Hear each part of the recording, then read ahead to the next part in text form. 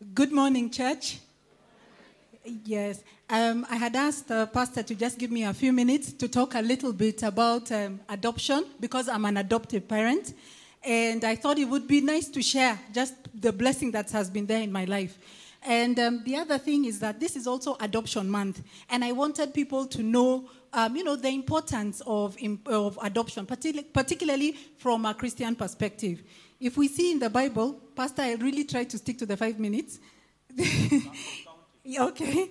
If you see in the Bible, Joseph adopted Jesus. We also know that Pharaoh's daughter adopted Moses. And these are children whose destinies would have been cancelled. Yeah, but because God brought in these people to adopt them, then, like Joseph, of course, being the destiny protector to help Mary even as she carried Jesus and make sure that he lived, to fulfill his mission.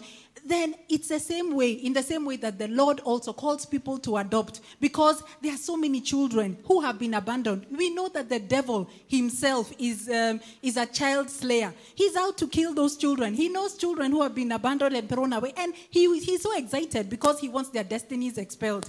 But the Lord calls people to say, no, take this child and be a destiny protector for my child. So that is one reason. If there is somebody who has that calling, I would urge you not to ignore it. And it's open to those who are biological children and those maybe who cannot have children.